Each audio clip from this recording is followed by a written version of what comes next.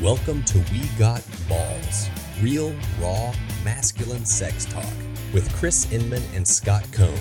Chris and Scott both work with men who want to leave their unwanted sexual struggles in the past. They are willing to do whatever it takes to help men get curious about what drives their compulsive sexual behavior. With that said, here we go.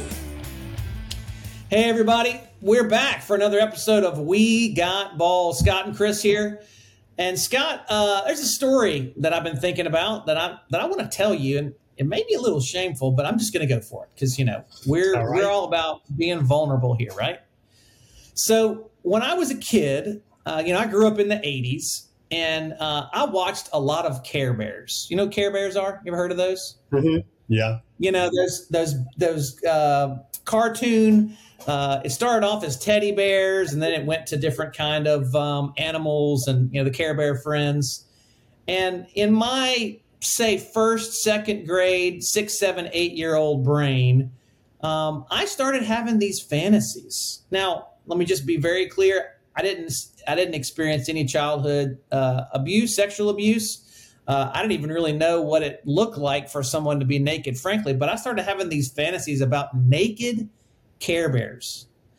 And, it wasn't like they had genitals. It wasn't penises and vaginas and boobs, but it was like this Care Bear that was just stripped, skin colored, and was just very free and very open and walking around.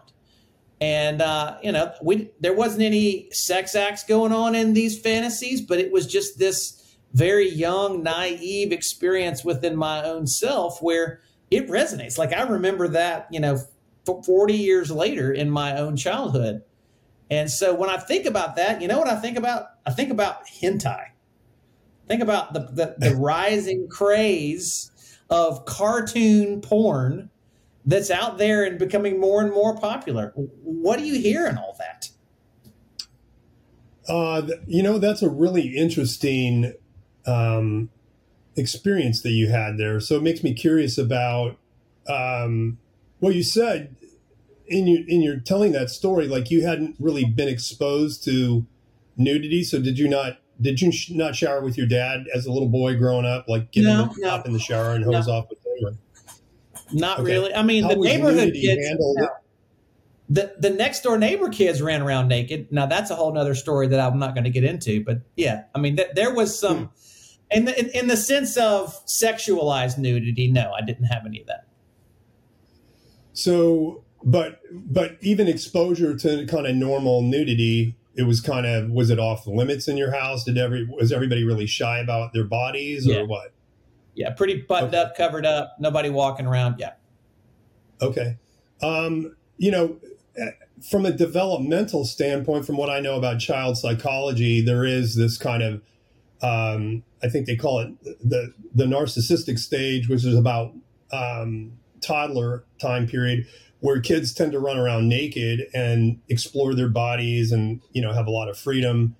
I know my granddaughter is 6 and so I don't know if there's another phase. I would have to look into that to see in development if there is another kind of burst of freedom of nudity type of developmental stage. But my granddaughter definitely has that, because I was getting her in the shower a couple of weeks ago and she was buck naked and she just started running through the house going, "I feel so free." And she's 6. So she's about to turn 7 this fall. And so she's about in that same age. And it's interesting that at around 7 or 8 years of age, about 50% of boys have had a lot of same-sex play with other boys, kind of playing doctor. A lot of them had that same experience with girls. So I think there is a normal developmental stage where just nudity and the body becomes really kind of interesting. There's 2 periods. One is early in development. Why Care Bears? What the heck, man? Well, let me ask you now, what does nakedness symbolize or represent to you now when somebody's naked? Oh, innocence, vulnerability, authenticity, not hiding. when there's nudity, it feels like you're getting the real deal. You're getting, the full formed experience of another person or another, in this particular sense, this image. And what the term Care Bear itself kind of connotates the fact that they were very loving and tender and caring. Yeah. And so at that stage in your life, they just opened up their chest and all the love came pouring out like a big love rainbow. That was the appeal of the Care Bears, right? And it was like pure. It was so good. So in the relationship with your mom and dad, did you feel you got a lot of vulnerable, tender care from them at that stage of your life? No. Do you think a child at 7 or 8 needs? Yeah. I mean, yes. At 7 or 8, I definitely needed a lot of that. But I'm just curious. I mean, I could have objectified anything. What was going on with this idea of the Care Bear, the fictional cartoon bear? Now, I did have an actual stuffed Care Bear in my room, but it's a fantasy. It's this not real thing, but it was something visual. It was something I could see that represented something else to me that I'm just, it doesn't really make sense in my mind. Well, it actually makes a lot of sense when you combine the fact that nudity and looking at various parts of our body is part of our arousal template. In fact, there's 4 areas of the human body that are highlighted in our brains as scenic lookouts or points of real interest in terms of sexual cues. And that's breasts and chests, butts, feet, and penises. For males, those areas are genitals. Are big areas of interest, but it's specific. Males specifically look at penises. If you look at the search volume in Pornhub by body part, those are in the book A Billion Wicked Thoughts. They document how they comb through all of these millions of searches, and they found out that men in particular, whether they're gay or they're straight identified, will look at those 4 body parts in order. So they start looking, breasts is the number 4 most popular term. Butts is the number 3, feet is the number 2, and penises is the number 1, both with gay and straight men. So those are the scenic areas of interest called visual sexual cues, areas of the human body that are cues of sexual interest for us visually.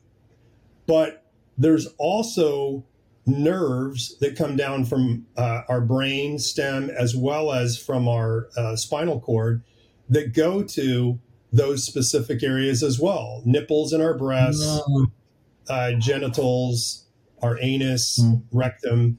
And so those areas are sensory cues in terms of touch as well. So you mentioned that you had a Care Bear in your room.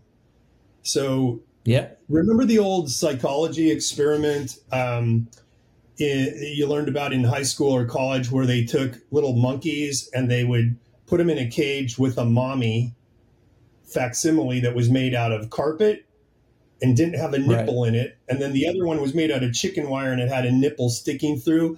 And the baby monkeys would spend all their time on the carpeted monkey mom, except when they fed, and they'd go over and feed and then come back and be on the carpet. So tactile sensations is probably our primordial way of connecting with one another. That's how mothers connect with their babies, holding them, stroking their faces and their bodies, and so on and so forth.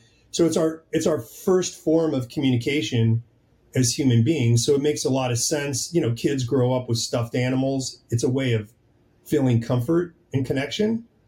And I think you probably extended that from whether you watch the cartoon first and then get a Care Bear stuffed animal, or whether what comes first, it doesn't matter, because both those visual and the tactile sensory cues are really important cues for communication, comfort, and care, and just being connected to one another, right? So that makes sense.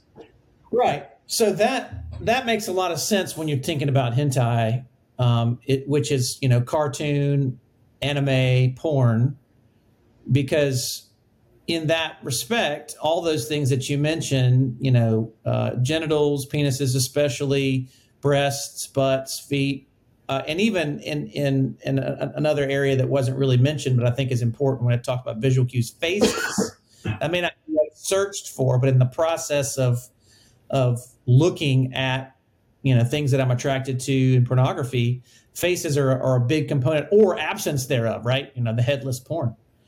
Is that there's so much in that hentai that is an exaggeration of what you're just talking about. I mean, everything is like a cartoon. Everything is made bigger and and more dynamic than it is in real life, right?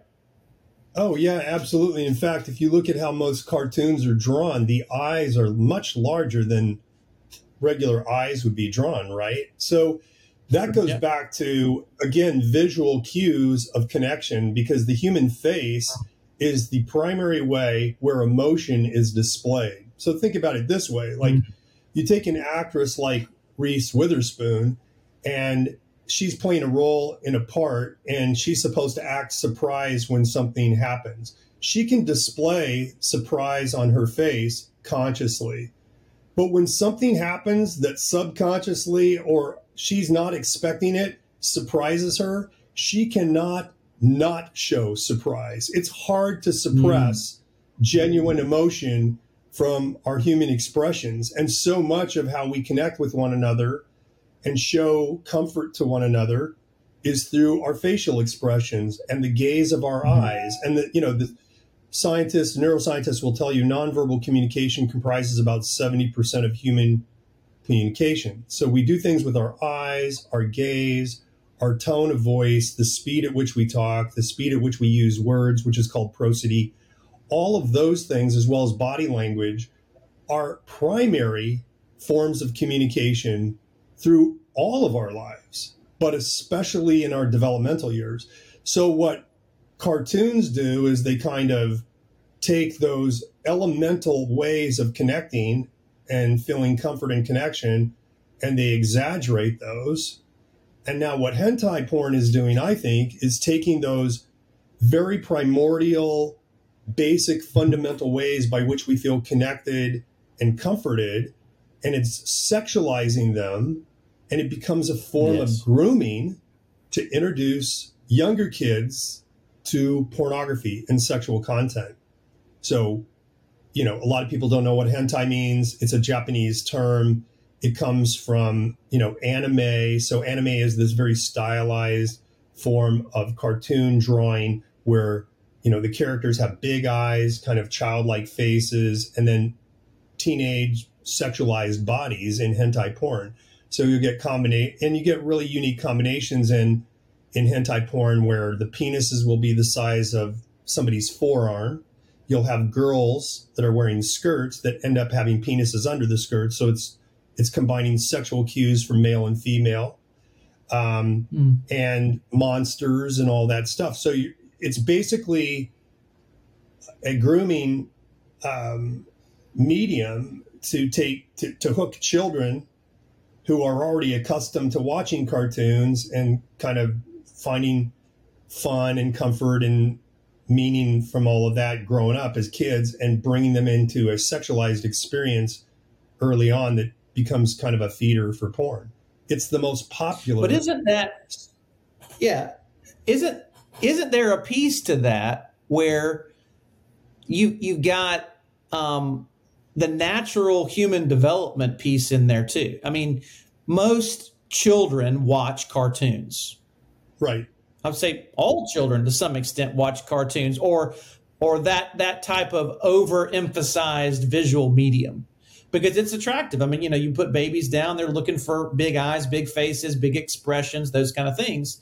And I think in that, isn't there some piece of hentai that's really taking the natural course of human development to go from innocence and naivety and connection and then entering in sexuality in a place that's like, what I think of all of us go back to look at our first exposure to porn. We found it too early. I wasn't ready for this exposure. And now I have these two things connected, the innocence and the the bigness of the image now with the embodied desire. I think you were talking about earlier with the, with the nerves. It's not just that I'm turned on in these areas, but that the visual sight of them turns me on. And then the more I see them, the more I'm turned on. It's this amplification of that in a very artificial medium, right? Yeah. And my brain and my body are hardwired to both visually be stimulated by a lot of the characterizations or the exaggerated features drawn on the hentai anime, big breasts, bubble butts, big, ginormous penises, really petite. Lots of colors. Lots of colors. And, but those areas of my body also are pleasant to my touch. So I'm sexually aroused by what I'm seeing, and I'm sexually aroused by what I'm seeing displayed in bodily form, the sex acts and so on. So it's combining multiple sensory inputs to really arouse a child before they're ready for sexual arousal, right? And we know that the age of exposure to porn has dropped from 10 years of age to about 8 years of age. And at the same time that age has lowered, hentai porn has risen up to be one of the most popular forms of porn, on the porn sites. Well, who's watching that? It's kids. And so that's their... Yes, and it's kids, but it's also kids who grow up in that environment, and that becomes their default arousal template structure. I'm aroused by this, right? Yeah. And now you've got, you can tell by my background, I like comic books, and you've got those types of scenarios that are being played out as well. Superhero sexual scenarios, they call it cosplay or role playing. So a lot of what used to be a part of childhood has now been leveraged by the porn industry to kind of bring kids in through something they're familiar with and attracted to and comfortable with. And then they introduce sexuality as a part of that. It's really, really kind of a dark, it's just insidious, really, because it hooks in deeply to something that they're all very familiar with, and then now introduces sex through that avenue before they're ready. Yeah. And it's also a customization of, my cued sexual interest, what I see, what I like. Let's say I am attracted to women with big breasts. Now I can draw, or someone can draw as big a breast as I want on a body. And so there's that customization of, maybe I'm a boob guy, maybe I'm a penis guy, maybe I'm for some people are feet, those very small petite feet on a very busty woman. Is this idea of what does it look like to customize my arousal structure with the things that turn me on and what I see when I'm looking for sex, and make that even more exaggerated. And I think, and we'll talk about this in a future episode, there's something called AI porn that's just now coming out, and this is 2023 when we're recording this, which is even more subtle in the way that it addresses. It's like hentai, but more realistic. The boobs are not, they're big, but they're not crazy big. It's just slightly exaggerated, and it's almost believable that I can customize these experiences exactly for me. And there's a whole nother realm of virtual pornography and all that I'm sure we'll cover in the future. But this is where this is heading, right? This hentai is kind of the prequel to that kind of sexual customization. Yeah, it's a really good point. So going back to cued visual sexual interest, we have those 4 body parts: breast, chest, butt, feet, penises. Those are highlighted in the human brain as areas of interest. The other element that we didn't talk about is size: big breasts, bubble butts, big penises. So size is an indicator of virility or fertility. Virility for men, you have the ability to be a sexual stud fertility in women, you can breed, you can produce babies, right? And those are hardwired aspects that we're drawn to and aroused by. So in general, men prefer this figure eight, very voluptuous body on females worldwide, universally throughout time. Why is that? Because big breasts and a big hip to butt ratio, or butt to hip ratio, actually is an indication of that female's ability to produce children, which is why we're having sex. One of the major reasons we have sex is to continue on the species, right? So we're designed by God to be drawn to those kinds of visual cues for fertility and for sexual receptivity. And again, we talked about this in our penis episode, that there is the cultural belief that the size of a man's penis determines his virility and his power and his ability to breed. So drawing huge penises and breasts are all part of this kind of tapping into our natural hard wiring. But when you then take it and put it in an environment where you can customize, or people can mix and match whatever they want that they find arousing, it creates this situation that becomes much more stimulating. And psychologists call this a supernormal stimulus. This becomes much more highly arousing than you can find in a regular setting, right? So we've discussed this before, but it's worth mentioning again that there was a really famous experiment done with butterflies in the 70s, where the scientists took a species of butterfly and they made a plastic facsimile of the female, but they painted it with very vibrant colors so that the plastic butterfly model was much more vibrantly colored than the actual females. And then they took it and they put it in a cage full of males and females, and the males would only mate with the plastic butterfly because it was much more stimulating to them than the actual coloring of the real butterfly.